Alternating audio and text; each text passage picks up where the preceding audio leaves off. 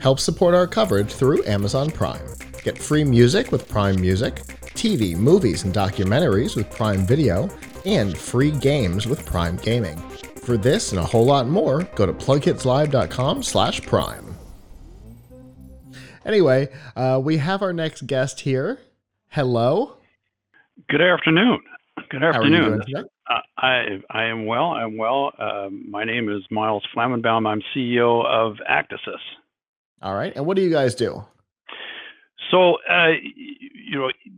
the best way of describing it is to think about vehicles these days and how they're becoming more sophisticated. And a lot of that advanced driving systems comes from sensors like LiDARs or cameras or infrared cameras, ultimately, helping the car to perform driving functions without driver input. And it's much akin to the car having glasses like I'm wearing right now. And what happens when those glasses get dirty or if they get wet and you can't see? Well, that system can fail. And so we are commercializing a sensor cleaning system for vehicles as well as other industrial type camera systems in order to maintain the safety and operation of the vehicle. Okay. So it's all about keeping the sensors essentially unobstructed, Exactly. so that we don't lose fidelity. And if you're dealing with computer vision or something like that, you could hit somebody or lose control of the vehicle or go out of your lane or whatever it may be. Yeah. But cleaning something with a system is complicated to begin with. Imagine doing it on a car that's driving 60 miles an hour. Mm-hmm.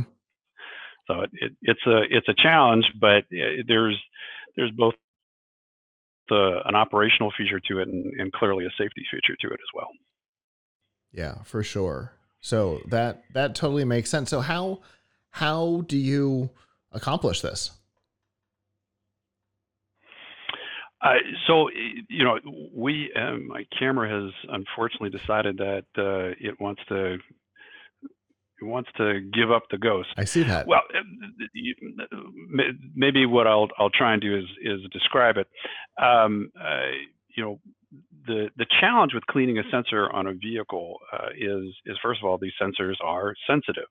They're very expensive, and they're not something that you can use a wiper on, right? You can't really touch it, and wipers leave streaks and things like that. So the challenge becomes, how do you remove things from the lens without touching it, and doing so in a cost-effective and space-effective manner. We have a system that consists of actuator cartridges, and these are small, flat. They're almost wafer thickness, but when you apply an electrical signal, it's able to generate a very strong jet of air without the need for a compressor or a pump or a fan. Okay. So it's something that can be easily integrated near the sensor, blow a strong jet of air onto that sensor lens and clear whatever is on it.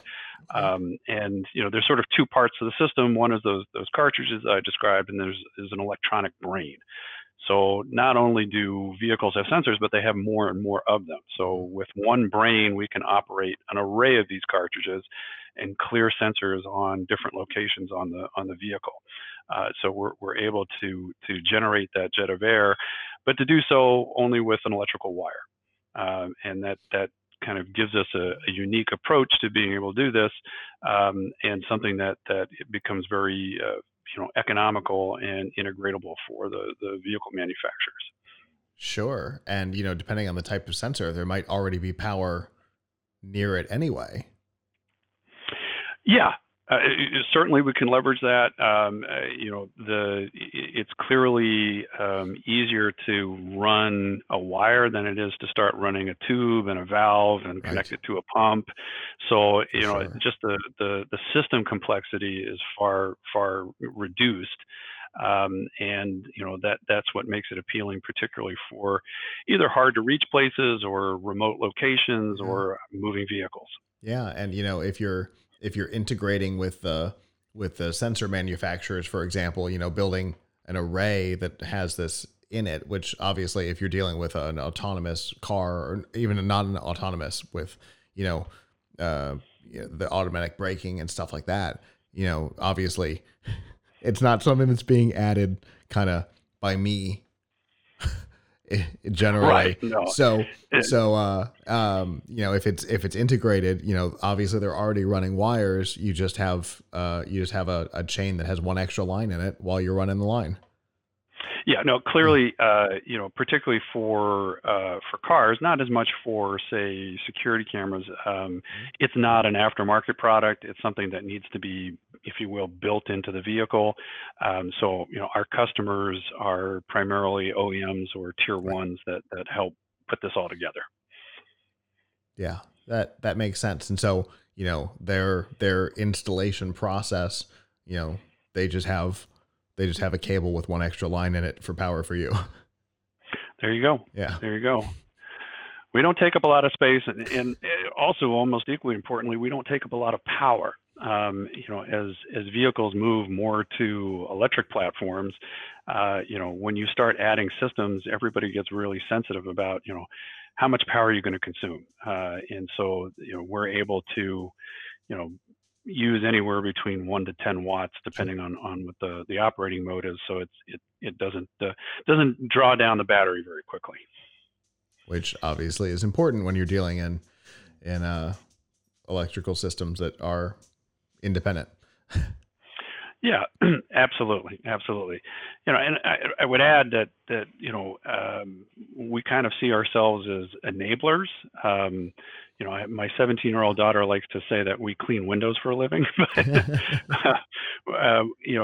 when you have all of these new capabilities and new technologies being deployed on vehicles to sort of get to that next level of what will be the new frontier in transportation, we enable that. So we work alongside the LiDAR companies and the OEMs and just make everything function. Cool. Well, if we have any manufacturers or builders who are interested in finding out more about what you're up to, how can they do that? Sure. So you can do it by email. It's info@Actasys Inc. That's ACTASYSINC.com or actasysinc.com, our website, or certainly on LinkedIn as well. And we'd certainly welcome any inquiries. Fantastic. Well, thanks for coming and talking today, taking time out of your digital CES.